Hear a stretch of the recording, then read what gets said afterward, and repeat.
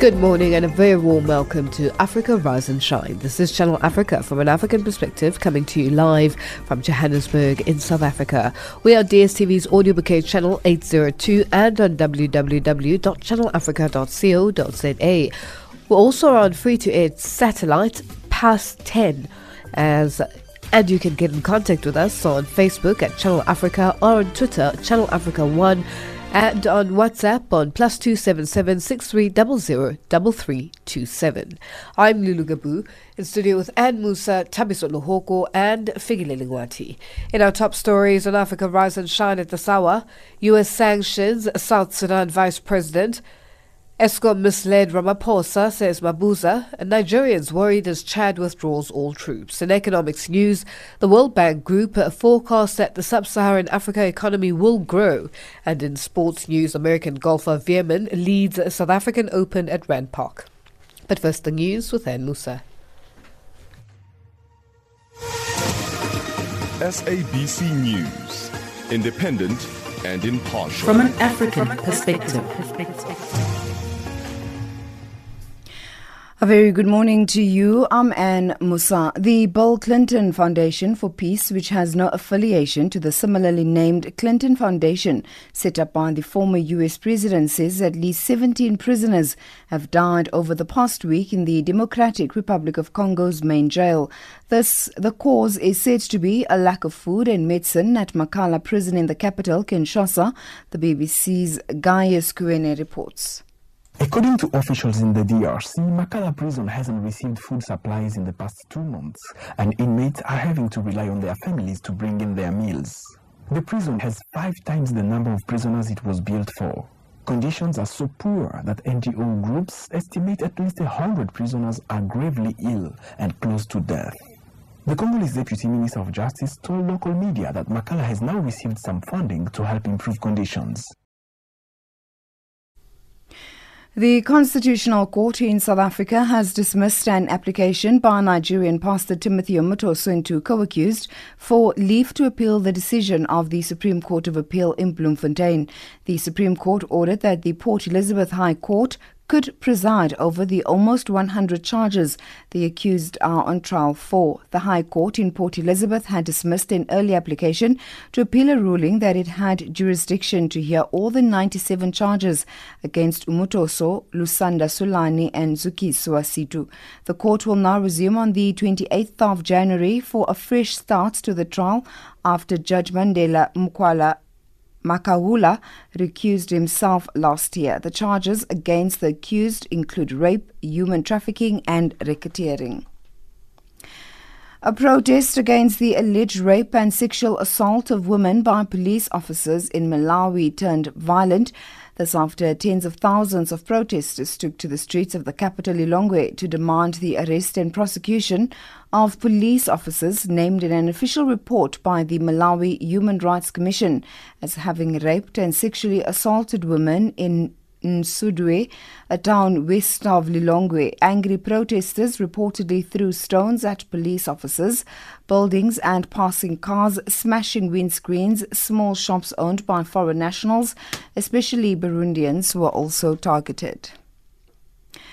Officials in the United States, Canada and Britain have indicated that Iranian forces mistakenly fired missiles at an Ukrainian airline on Wednesday, bringing the plane down near Tehran. 176 people were killed in the crash. The BBC's Paul Adams has the story. Iranian officials have rejected the latest reports as ridiculous and part of an American psychological operation. They initially spoke of a technical malfunction, later saying the aircraft had turned back towards Tehran airport before it crashed. But US officials are widely quoted as saying that American intelligence detected Iranian air defense radars being turned on shortly before Wednesday morning's crash, and that satellites picked up 2 missile launches and an explosion. Eyewitness video from a neighborhood near the crash site appears to show a mid-air explosion. And finally, it has emerged that one South African National Defence Force soldier suffered a heart attack during the crash landing of the Defence Force C-130 transport aircraft in the Democratic Republic of Congo. The plane was carrying 58 SANDF peacekeepers and 8 aircrew. It crash landed in Goma in the eastern DRC. Bad weather has been blamed for the crash landing. The soldier is being treated in a local hospital and is recovering well. The SANDF has opened an urgent inquiry into the crash landing. SANDF spokesperson Sipiwe Dlamini. And a quick urgent board of inquiry to investigate the circumstances surrounding the incident is presently being constituted by the Air Force. There is strict regulation as to who speaks on what. And until the investigation is completed, we will only know then what actually happened. And that's the news headlines at 7:30 Central African Time. SABC News, independent and impartial. From an African perspective. Follow Channel Africa on these social media platforms. On Facebook, Channel Africa 1. On Twitter, @Channel Africa 1. And YouTube on Channel Africa Radio. Our website, www.channelafrica.co.za. Channel Africa, from an African perspective.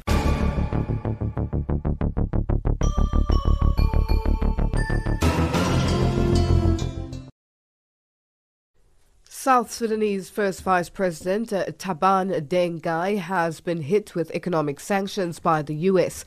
Gai is accused of arranging the alleged killings of opposition politician Agui Idri Ezibon and human rights lawyer Dong Samuel Luak to solidify his position in government and intimidate the opposition. Addison Ruai, a manager in the First Vice President's office, has been speaking to the BBC's Nicholas Mandrell in Juba. Well, it has been the style of the U.S. Department of Treasury of Foreign Asset Control to put individuals from South Sudan, and now they have included His Excellency the First Vice President of the Republic of South Sudan, General Taban Deng Gai, on the sanction list for some baseless and unfounded reasons. First of all, Agui and Dong were not abducted in South Sudan. We know very well they were abducted in Kenya, Nairobi, and it was not under the directives of His Excellency the First Vice President that they should be abducted. We don't know who abducted them. It should be the Kenyan government and security organs in Kenya who should be able to investigate that and give us the details of who abducted them and under whose directives. You speak for the First Vice President as his office manager. What is the reaction really of the First Vice President to this announcement of the sanction? There is nothing new about sanction in South Sudan. It has become a part of life to South Sudanese. You wake up and surprise your name is on the sanction list. So it is normal. We take it as the way how things are being done, business is being done now by the U.S. Department, and we will approach it from the government system to see how it's addressed. And what is the First Vice President going to do about this? Or what is he saying? He pledges to continue working with the U.S. Department of International Community and in putting the record straight. So definitely there should be a point in time where it will be discussed and the reality will surface and he'll be vindicated. The parties to the agreement are expected to form a national unity government in a few weeks. Is this announcement of the sanction against the First Vice President affect the process in any way? It won't affect in any way. And the First Vice President is also expected to be one of the 5 deputies. How would this affect his position in the new government? Well, he will still be the Vice President and he will discharge his duties without any effect. Given this serious accusation, is the First Vice President considering relinquishing his position for someone else? The First Vice President has not committed any criminal offense, and the sanction is not a judgment on the First Vice President. It is an event created to confuse the process, and so that does not entail the First Vice President to relinquish his position resign from his position or give up his office to somebody else to run. There's nothing that will happen. Even if he's sanctioned, the government will continue to work and he will continue to work in the government. That's Addison Ruai, a manager in South Sudanese First Vice President Taban Deng Gai's office, speaking to the BBC's Nicholas Mandrell in Juba. The Deputy President of South Africa's ruling African National Congress, David Mabuza, says President Ramaphosa was misled on Eskom's load-shedding problems. President Ramaphosa cut his trip short to Egypt to deal with the unprecedented Stage 6 blackouts late last year. SABC political reporter Samgele Masego spoke with President Ramaphosa's spokesperson, Kusela Diko. Mrs. Kusela Diko, the Deputy President David Mabuza says the Eskom board, including the Minister of Public Enterprises, misled President Cyril Ramaphosa when it came to the issues of load shedding, which he said that there wouldn't be any load shedding until the 13th of January, but we've been seeing load shedding for the past week. Was he misled as the President of the Republic? Well, thank you very much, Samgel. Perhaps let me start off by saying that we have no doubt that the Deputy President did not seek, nor did he, in fact, infer any malicious intent on either the Minister of Public Enterprises, Pravin Gordhan, or the Eskom board chairperson, Jabu Mabuza. Now, indeed, there has been no planned load shedding as the commitment that was made. What has happened is that, as the Deputy President himself has said, Eskom has challenges of age infrastructure, it has challenges of maintenance. And as a result of that, the information that had been given to the President on the 9th of December 2019 would have subsequently changed due to these unplanned breakdowns that we have seen. So this is work that needs to be done to ensure that we get the system back to stability. You have already seen, and the President has spoken about the measures that we're undertaking in that regard, including ensuring that we expand and diversify generation capacity in this country. So on the issue of misleading, we have no doubt that the Deputy President did not infer any malicious intent in that regard, and we're all working together to ensure that the system is back online and the maintenance that needs to be carried out is done so as soon as possible. Kusala, I hear you that the Deputy President did not mean any malicious intent, but the pertinent question is, was the President misled on the issues of load shedding or not? And did David Mabuza, the Deputy President, have any credence to what he was saying about the misleading of the President? Rather than the malicious issues, but the content of it all was the misleading of the President. Was he misled? Well, you remember that the President had made the statement that there will be no load shedding during the Christmas period up until 13th January. And this was based on the emergency recovery plan that Eskom had put before him. In terms of that particular recovery plan, we were to ensure that a number of units were taken off the grid, they would go into maintenance, a number would be brought back. And that work proceeded and to a large extent was very successful. You'll remember that the system was stable during the December period. Now, what has subsequently happened could not have been planned for. And that's why we keep saying that there has been no planned load shedding as Eskom had committed. These are breakdowns that have subsequently changed the information that had been given to the President, and therefore, no, we don't think it was misleading. So essentially you are saying that the Deputy President was wrong in saying that the President of the Republic was misled by the Eskom and the Minister of Public Enterprises. If you listen to Deputy President Mabuza, he goes into detail to explain to you, Samgelo, what the challenges of Eskom are. He speaks about the fact that there's maintenance. He speaks about the fact that you cannot plan for certain things that occur. So we're concurring with the Deputy President in that regard. Eskom is facing a number of challenges. I don't think it's going to be very helpful for us at this point to be seeking to pit one against the other. I think all of us need to put shoulder to the wheel. The President is particularly pleased that Mr. De Ruyter has now assumed helm at the helm of Eskom. He's consolidating his team there. He's working to ensure that the roadmap on Eskom that we had adopted is implemented and the work that needs to be done is done. So we want to leave it at that, at saying that let's really deal with the real issues. I mean, just today, the World Bank would have downgraded our economic forecast based on the challenges that Eskom confronts. So age infrastructure maintenance, the financial problems that we have there, and the road plan is a good starting point for us to deliver on those. We're out on time, but so you don't concur with him that the President was misled? I'm saying Eskom is in very big trouble and we need to work together to ensure those are resolved. Kusela Diko, spokesperson for South Africa's President Cyril Ramaphosa. Follow Channel Africa on these social media platforms. On Facebook, Channel Africa 1, on Twitter, @Channel Africa 1, and YouTube on Channel Africa Radio. Our website, www.channelafrica.co.za. Channel Africa, from an African perspective.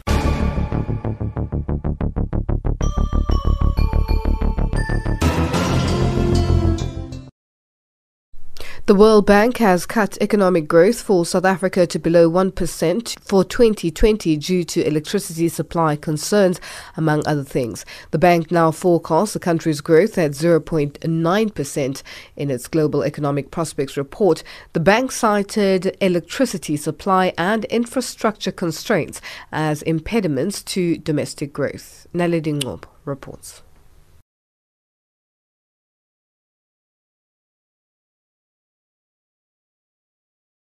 The bank's revision comes as Eskom resumes rolling blackouts earlier than expected.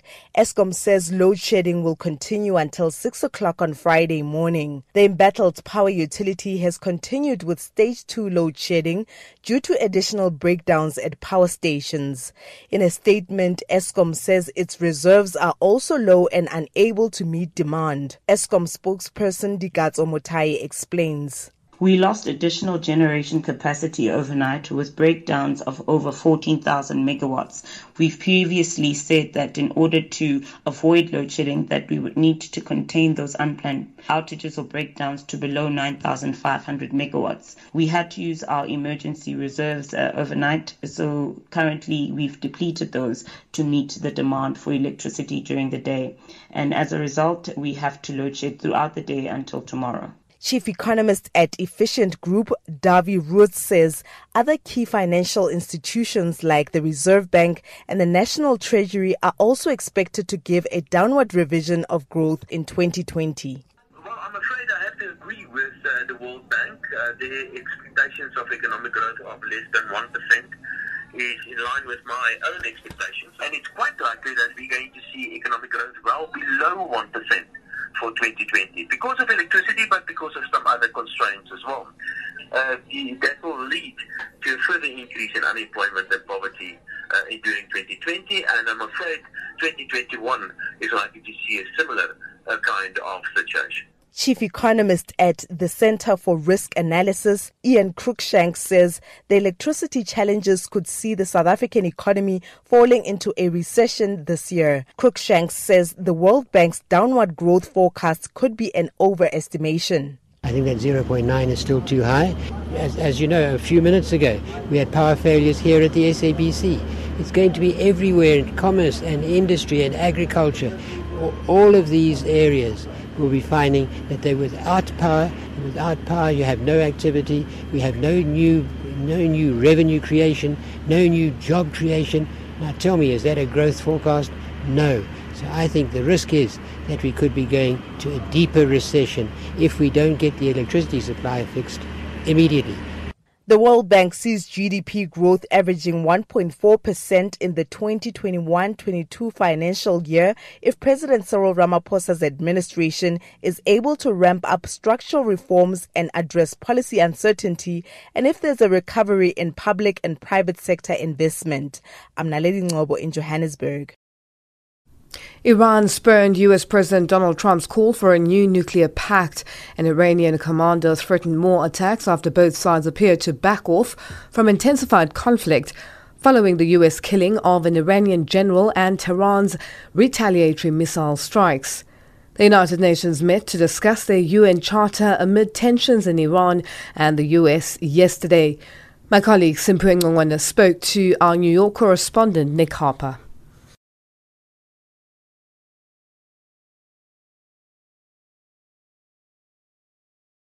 Now, the United States, we've just seen, told the United Nations that the killing of Iranian commander Qasem Soleimani was actually self-defense. Do you think the United Nations is buying such a defense?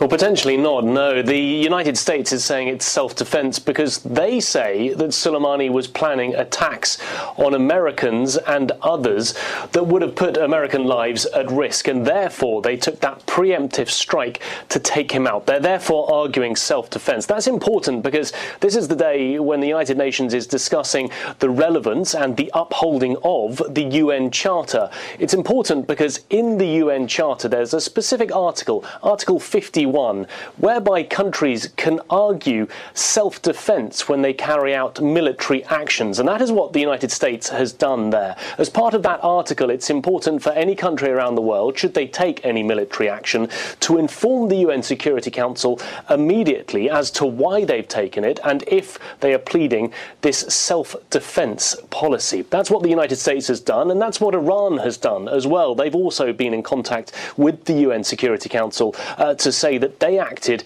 in self-defense when they fired those more than a dozen missiles at the US military bases in Iraq. Now, not all of the countries during this very long debate at the UN Security Council seem to be buying it, as you say. They have talked about the need to de-escalate, not really to argue the need for self-defense, but rather to take no action at all in the first place. Many of the countries have spoken about that, but also the UN Secretary General has said that there is a distinct need at this time to uphold the UN Charter. He said this discussion was very timely, and he also said that that UN Charter that's in place effectively allows geopolitical tensions to be decreased around the world, and therefore he said that this was necessary at this particular time.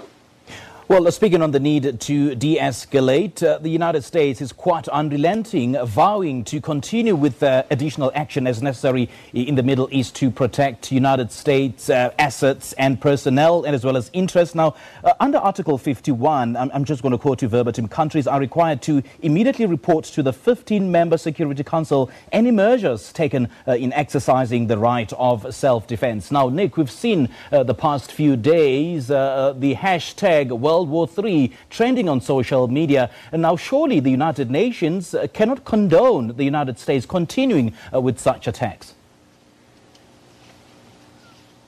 Well, you're right, Simpiwe, and there has been considerable concern around the world with that hashtag World War III, really prominent over the last few days as we've seen those tensions escalate. You have to remember, though, the big problem on the United Nations Security Council is that one of the permanent members of the Council is, of course, the United States itself. So if there were to be any resolution put forward condemning the actions of the United States, the US would immediately use its veto power and the resolution itself would not pass. I guess that's why it's important to have days like today. There is this debate going on about the UN Charter, but it allows other countries to air their views, to condemn the escalation of tensions, to condemn unilateral airstrikes carried out by both sides. Countries are able to come forward and air those views and to say what they think about what we've seen over the course of the last week. But in terms of being able to take specific action, the UN Security Council is somewhat hamstrung by the very fact that the US is one of the permanent members. Now, the United Nations UN ambassador has told us that Tehran has absolutely no plans to step up a confrontation with the United States after it fired missiles at US military bases in Iraq in a measured, proportionate response to the assassination of Soleimani. What do you think Iran has up its sleeve then to protect its interests? Well, yes, Kelly Craft, the US ambassador, saying that the US is ready to negotiate with Iran, that it stands ready to be able to come to the negotiating table. However, she did also say in the same statement that the US was ready to take additional action as necessary to protect its interests. At this stage, the Iranians have fired back, saying that they think the offer of talks is unbelievable. That from Iran's UN ambassador. They think that's unbelievable and unlikely to happen while those US sanctions against Iran are maintained. Of course, remember that Donald Trump, the US president, put additional sanctions on Iran in the last 24 hours. He made that announcement at the White House earlier on Wednesday morning. So those sanctions, that economic pressure on Iran stays in place. It's been there for the last couple of years, and the Iranians say that it is hurting them. They're finding it very difficult while under those economic sanctions. It's unclear what other measures they may want to take going forward. They're saying that they would not take any more military action. The foreign minister, Javad Zarif, saying that they had concluded their action after they took those airstrikes the other evening, that they didn't plan anything else. There is some concern as to whether they might launch cyber attacks as opposed to any military action, but so far that hasn't played out. That's our New York correspondent Nick Harper speaking to my colleague Simpueng Ngongwane. Iran spurned U.S. President Donald Trump's call for a new nuclear pact. An Iranian commander threatened more attacks after both sides appeared to back off from intensified conflict following the U.S. killing of an Iranian general and Tehran's retaliatory missile strikes. The United Nations met to discuss their UN Charter amid tensions in Iran and the U.S. yesterday. My colleague Simpueng Ngongwane spoke to our New York correspondent Nick Harper. Building Africa with love. Hujambo Africa. If there are holes in this continental ship, we are its children. Let us go and stop the holes. Let us gladly do it with our hearts, and if we cannot, then let us die. We will make a plug of our brains and put them into the ship, but condemn it never. Nguvu wakwatu, upendu ni nguvu. Catch us on Channel Africa from 10 to 11 a.m. every Friday, and Sundays from 5 a.m. to 6 a.m. Nigeria's presidential aide has assured Nigerians that there is no cause for concern over the withdrawal of 1,200 Chadian troops from the northeastern part of the country. A spokesperson to President Muhammadu Buhari, Garba Shehu, says the withdrawal is as a result of a change in the mandate of the Multinational Joint Task Force. The force is a multinational formation comprising troops from Benin, Cameroon, Chad, Niger and Nigeria, and was mandated to bring an end to the Boko Haram insurgency. For more on this, Channel Africa spoke to Tanwa Ashiru, founder of the Bulwark Intelligence Consultancy Group in Nigeria. Well, I think part of the reason why Chad has withdrawn their troops from the northeast is, well, it depends on them. They're saying that they're done with their mission, which is whatever mandate their president, who is their commander-in-chief, gave them. However, when we look at the overall objectives as to what the Multinational Joint Task Force was created for, there were two key objectives. The first one was to restore a safe and secure environment in the Lake Chad Basin, and the second was to reinforce the ability of all those countries to coordinate and conduct joint operations in the area. So if you look at how these objectives being met, we've been looking at the trends with attacks with the insurgents in the northeast. And it is true that attacks have reduced. They reduced quite a bit in 2019, nowhere near the levels of 2017. So some progress has been made. And I believe perhaps this is part of why Chad is saying, hey, we've done our part in trying to restore a safe environment. We've neutralized the insurgents as much as we can, and so now they're packing up and saying they're done. The withdrawal of the Chadian troops comes in light of the federal government's plans to commence a gradual withdrawal of troops from troubled spots from the first quarter of this year to allow more police deployment in those hot spots, because the police are constitutionally mandated to handle internal security and not the troops. What do you make of this? Well, I think the strategy they're using is completely wrong. You're not going to you shouldn't withdraw the military before you put in the police. At some point, they're supposed to overlap. In essence, don't create a gap. What should happen is that while the military is there, the police should be deployed. And they need to conduct joint operations, joint patrols together. Let the military show the police what they've done, what they believe should happen going forward. And it should be more of a handover before the police then take over and resume as the primary civil security group in the area. However, when this initial news went out and when the Chadians withdrew their troops from the northeast, apparently even the Nigerian troops who were working alongside with them also left the area. And I can tell you immediately what happened. The residents in that particular town all left. They all fled and they all went over to Maiduguri. And when they were asked, why did you guys leave the town? They said, look, we cannot guarantee that we will have any kind of security. Now that this, the group, the military, the government security forces that are supposed to be protecting them have left. What the issue is that when there's an incident, the locals are able to alert the forces in the area and they are able to respond immediately. When you do not have that team, that group, the forces there, where are you getting that immediate response from? And that's really where the challenge lies right now. Now, some observers say that the Nigerian federal government needs to rise to the situation through more productive international military collaboration, like the multinational joint task force and intelligence cooperation, and desist from further excuses. Do you agree? Well, part of the challenges we've seen that the MNJTF had was funding, resources. So the Nigerian government did collaborate with other countries. They collaborated. I think the EU was part of providing funds and resources, vehicles, and so on for this MNJTF. And also even we see the US and the UK all contribute. So the main challenge, though, was that these four countries, Nigeria, Chad, and Cameroon, themselves didn't have money. They didn't have resources. They weren't able to really make this joint task force what it was supposed to be. And that's kind of where that comes from. Again, the oil prices, when they slumped last year, it really significantly affected them. And also, I don't know if you recall, but, I believe it was about a year ago or two when the U.S. had put Chad on. They put Chad on their list, I think the visa ban list or something. And I believe that Chad at some point had pulled out from the MNJTF as a result of that announcement.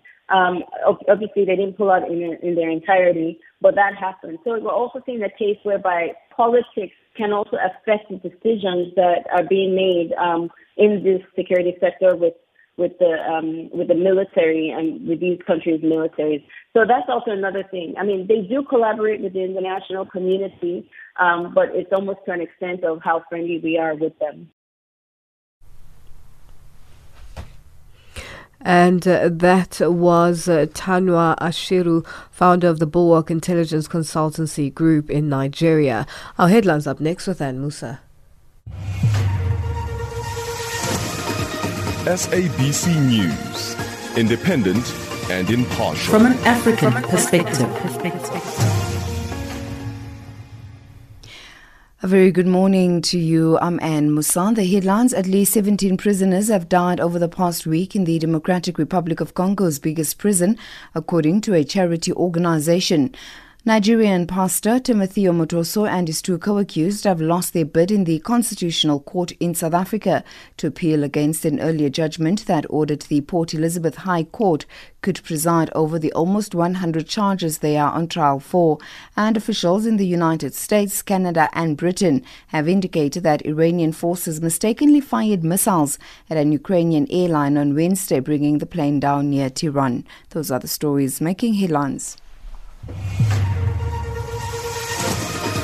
SABC News, independent and impartial. From an African perspective.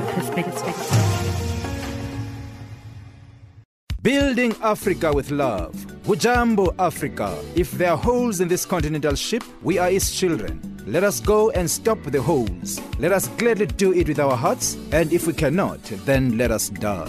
We will make a plug of our brains and put them into the ship, but condemn it never. Nguvu wakwatu, upendu ni nguvu. Catch us on Channel Africa from 10 to 11 a.m. every Friday, and Sundays from 5 a.m. to 6 a.m. The leadership of South Africa's ruling African National Congress came face to face with the shocking and degrading poverty that some residents in Colville outside Kimberley endure. President Cyril Ramaphosa and other ANC-NEC members were shocked to see 44 family members crammed in a dilapidated four-roomed house.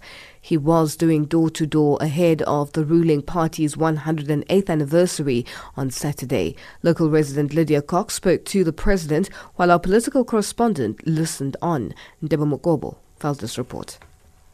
In 1994, the ANC promised a better life for all, but for some residents in Colville outside Kimberley, this still remains a distant dream. Crammed in an old and dilapidated four-roomed house, the 44 members of the Cox family were hopeful their lives would change for the better when they welcomed President Cyril Ramaphosa and his entourage in their lonely homestead.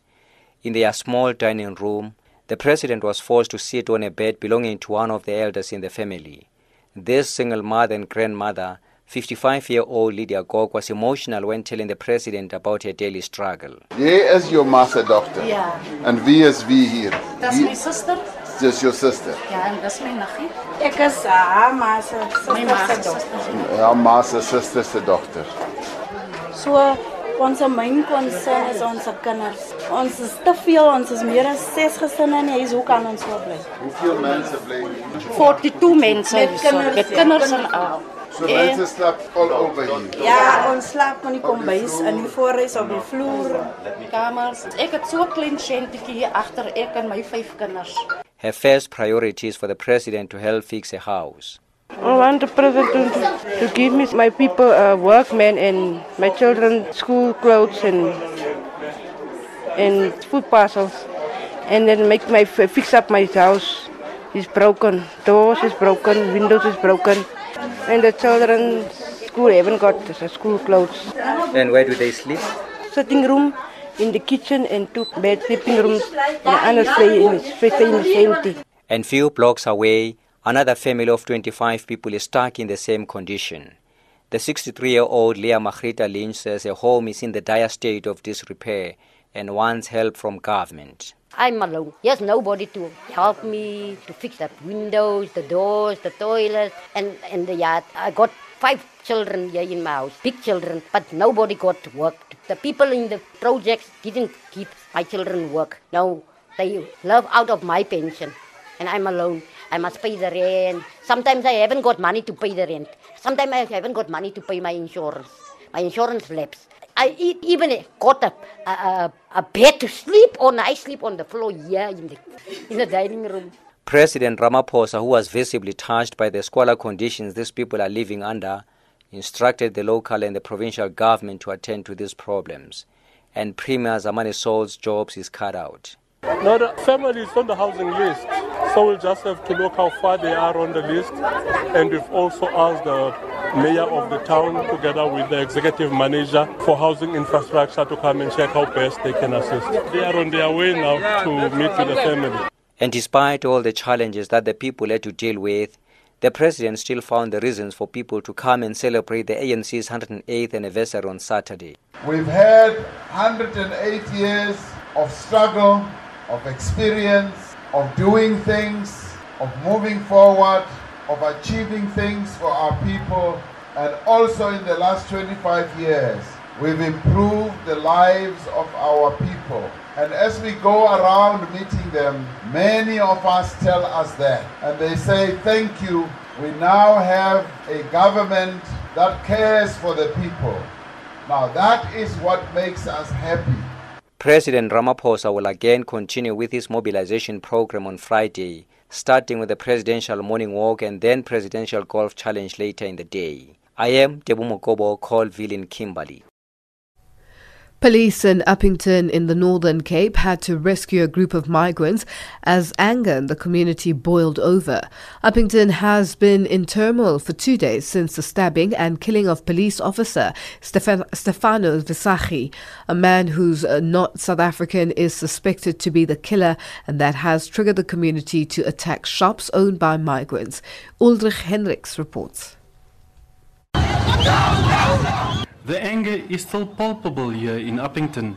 Police had to rescue several foreign nationals from their shops and houses and took them to safety. Early on Thursday, hundreds marched to the Uppington Magistrates Court, demanding those arrested be released.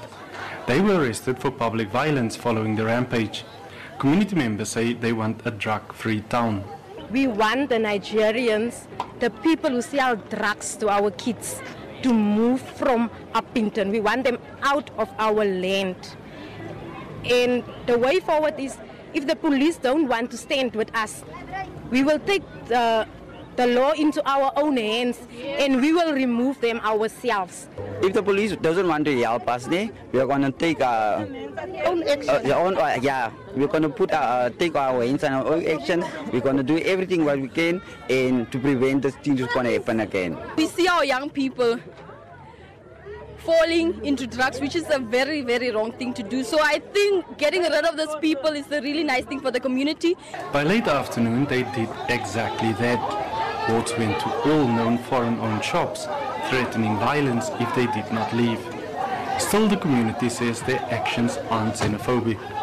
Uppington is fed up with drugs. If you sell drugs, please close shop, leave Uppington. That is the message that that the community are sending today. The community say, close your shop, get out of Uppington. Go sell drugs in your place, go sell drugs to your sisters, go sell drugs to your mothers, go sell drugs to your fathers, because you are killing the generation that needs to lead and take South Africa forward.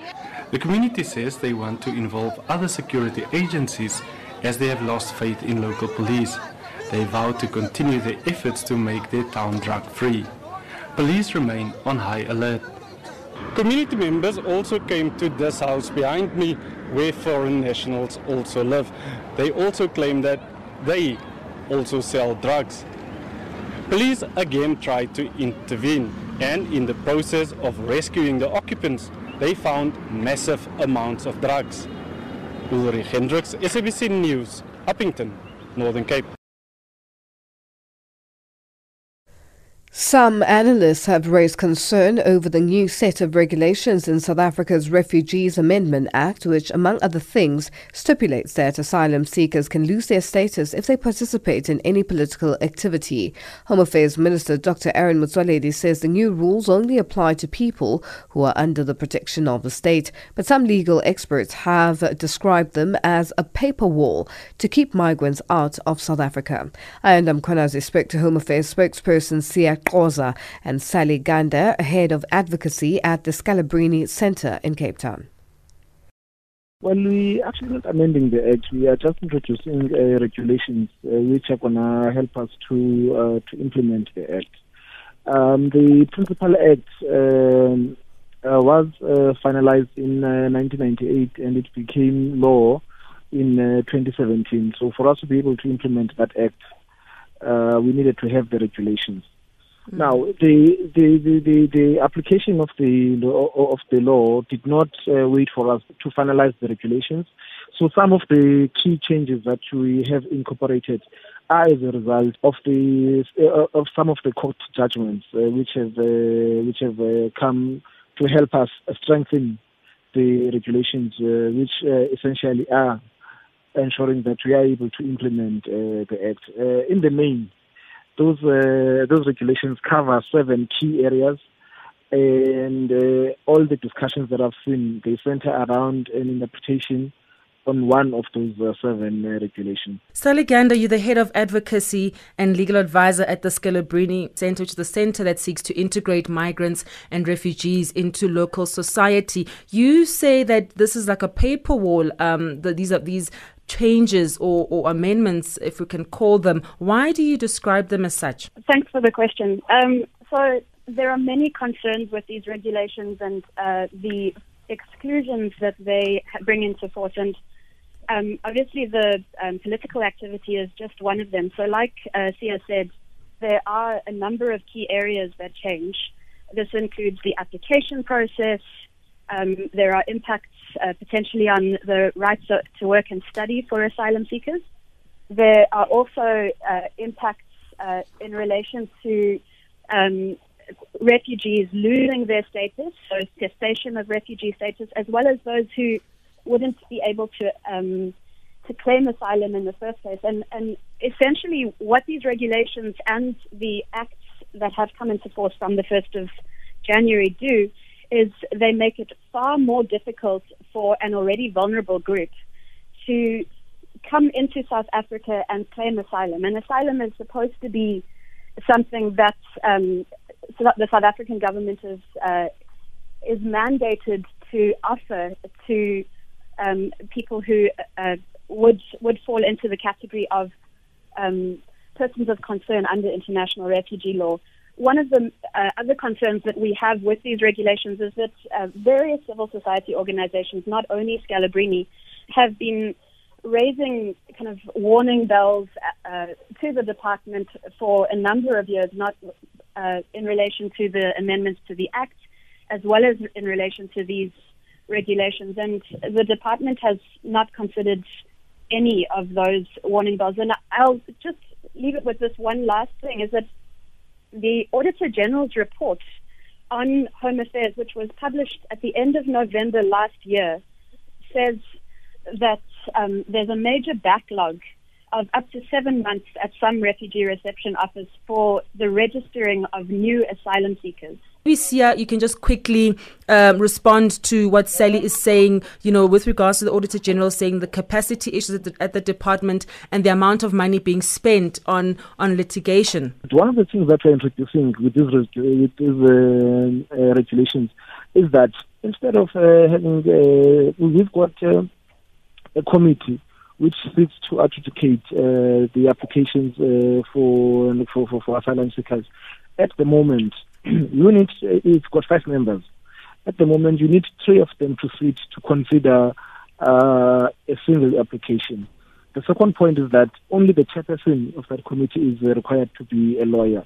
Now, we are changing that now to say all members of that committee must be lawyers, and each person would be able to sit on their own to adjudicate applications. Only in very complex and very specific cases would there be a need for a quorum of 3 people. That's Home Affairs spokesperson Sia Khoza and Sally Gander, head of advocacy at the Scalabrini Centre in Cape Town, speaking to Ayanda Mkhwanazi. It's 7:46 Central African Time and you're listening to Africa Rise and Shine. Our economics update up next with Thabiso Luhogo.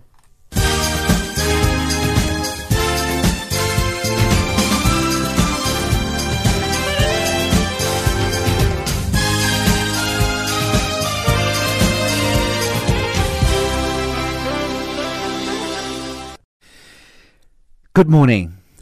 South Africa's power utility, Eskom, has announced that it will downgrade its Stage 2 load shedding to Stage 1 from 6 o'clock this morning to 11 o'clock tonight, Central African Time. In a statement, the power utility says this is because some units have returned to service following various breakdowns. Technicians have continued to work to bring the remaining units back into service. Eskom says it is also working on replenishing its emergency reserves. On Thursday, Eskom continued with the Stage 2 load shedding throughout the day. Leboga Mabange reports. It dented economic output and shook investor confidence in President Cyril Ramaphosa's administration. The utility said up to 2,000 megawatts would be cut from the system until Friday morning. The power cuts had been expected to last until Thursday morning. The South African presidency says that there was no ill intention on the part of Power Utility Eskom Board when it told President Cyril Ramaphosa that there would be no load shedding before January the 13th. Deputy President David Mabuza earlier said that the Power Utilities Board and the Public Enterprise Minister Pravin Gordhan had misled Ramaphosa. The president's spokesperson, Kusela Diko, says unforeseen circumstances resulted in renewed power cuts despite the assurance of the Eskom board. The president had made the statement that there will be no load shedding during the Christmas period up until 13th January. And this was based on the emergency recovery plan that Eskom had put before him. You'll remember that the system was stable during the December period. Now, what has subsequently happened could not have been planned for. And that's why we keep saying that there's been no planned load shedding as Eskom had committed. These are breakdowns that have subsequently changed the information that had been given to the president, and therefore, no, we don't think it was misleading.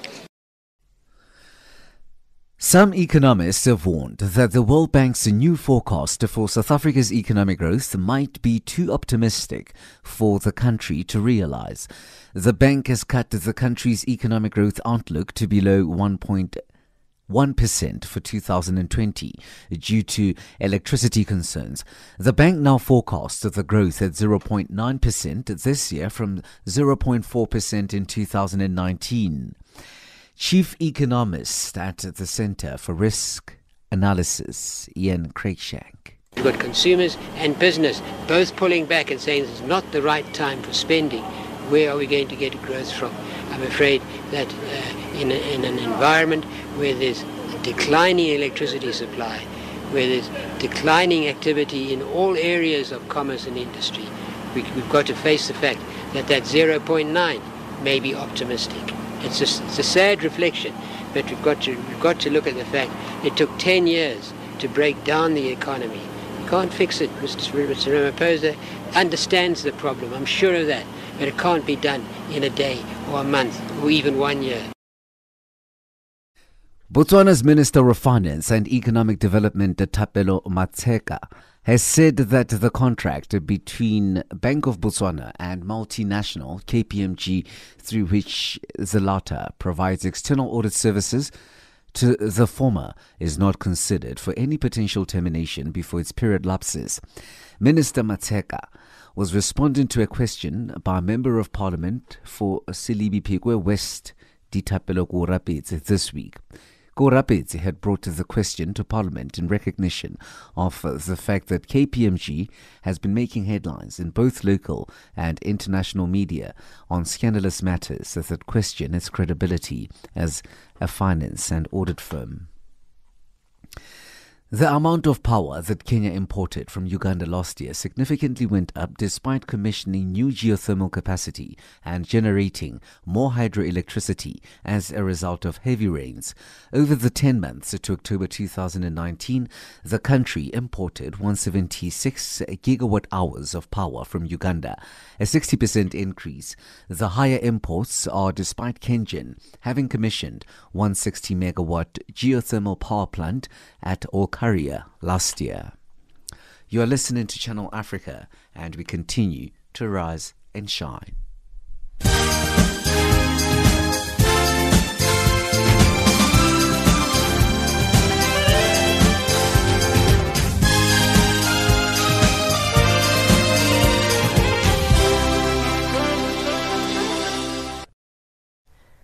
A sports update up next with Figile Lingwati.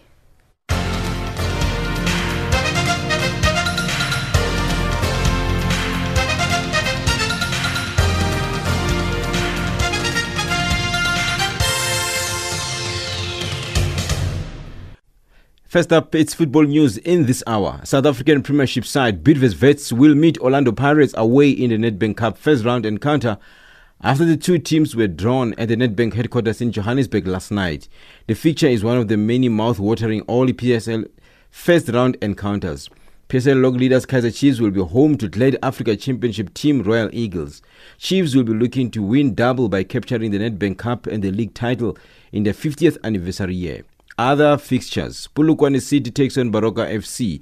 Zizwe United up against Happy Wanderers. Stellenbosch FC will fight it out against Maritzburg United. Ama Bararara Football Club faces Super Eagles. Vaal University of Technology up against Lamontville Golden Arrows. Bloemfontein Celtic face off with Amazulu. Mbombela United will be up against Cape Town City. Black Leopards takes on Northwest University. Highlands Park up against Utongati Football Club. Passion FC up against Real Kings, and Ajax Cape Town face off with TS Sporting, while Jomo Cosmos will be up against the Hungry Lion. The International Olympic Committee, IOC President Thomas Bach, says politicians and athletes should keep politics out of this year's Tokyo Olympic Games to protect the event's neutrality and its status as a peaceful meeting place. The Games have seen both political protests by athletes in the past as well as boycotts of nations, and Bach said an infusion of politics into the Games in Tokyo starting in July would be bad. First of all, the mission of the Olympic Games is to unite and not to divide. We are the only event in the world which manages to get the entire world together. They're in a peaceful competition, and any kind of boycott for whatever reason is against this mission of the Olympic Games. So I ask them to respect this mission of the Olympic Games. The IOC also said that a rule in the Olympic Charter limiting athlete sponsorship opportunities is benefiting thousands more athletes who do not have sponsors or major financial backers. Here's the IOC Athletes Commission Chief Kirsty Coventry. So with Rule 40, the conversation really was about the solidarity, the model, and how as a commission we very much feel that there needs to be an understanding, and when we're looking at this rule, how we need to look at it from a global aspect and not just from the minority and individual aspect. So we're really looking at it holistically. We want people to understand, and athletes to understand, that there are athletes that come from different backgrounds and different understandings, and there are so many more athletes at Olympic Games that benefit from this solidarity principle, and if we can look at and try and get athletes to understand that when you're going to the Olympic Games, you're going as a team and not as an individual. Finally, golf news. Defending champion Louis Oosthuizen made a fast start, as he did his 18-year-old amateur sensation playing partners Jaden Sharper. But American Johannes Veerman put together an even faster finish for the first round lead in the South African Open, hosted by the city of Johannesburg at Renpark in the Randburg. That's your sport news this hour.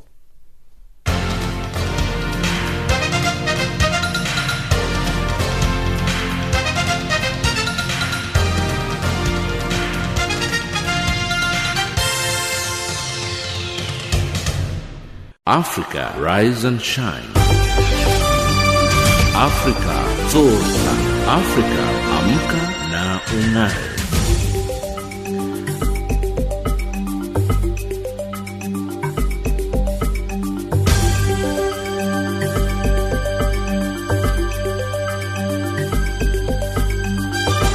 Recapping our top stories on Africa Rise and Shine at this hour. U.S. sanctions South Sudan Vice President and ESCOM misled President Ramaphosa, says Mabuza, as well as Nigerians worried as Chad withdraws all troops. That wraps up Africa Rise and Shine today and for the week. From myself, Lulu Gabu, and the team, thank you for joining us. For comments about our show, send us an email at info@channelafrica.org or tweet us at Rise Shine Africa. Now, taking us to the top of the hour for the news is Simi, featuring a Sun El musician with a track titled Ubala.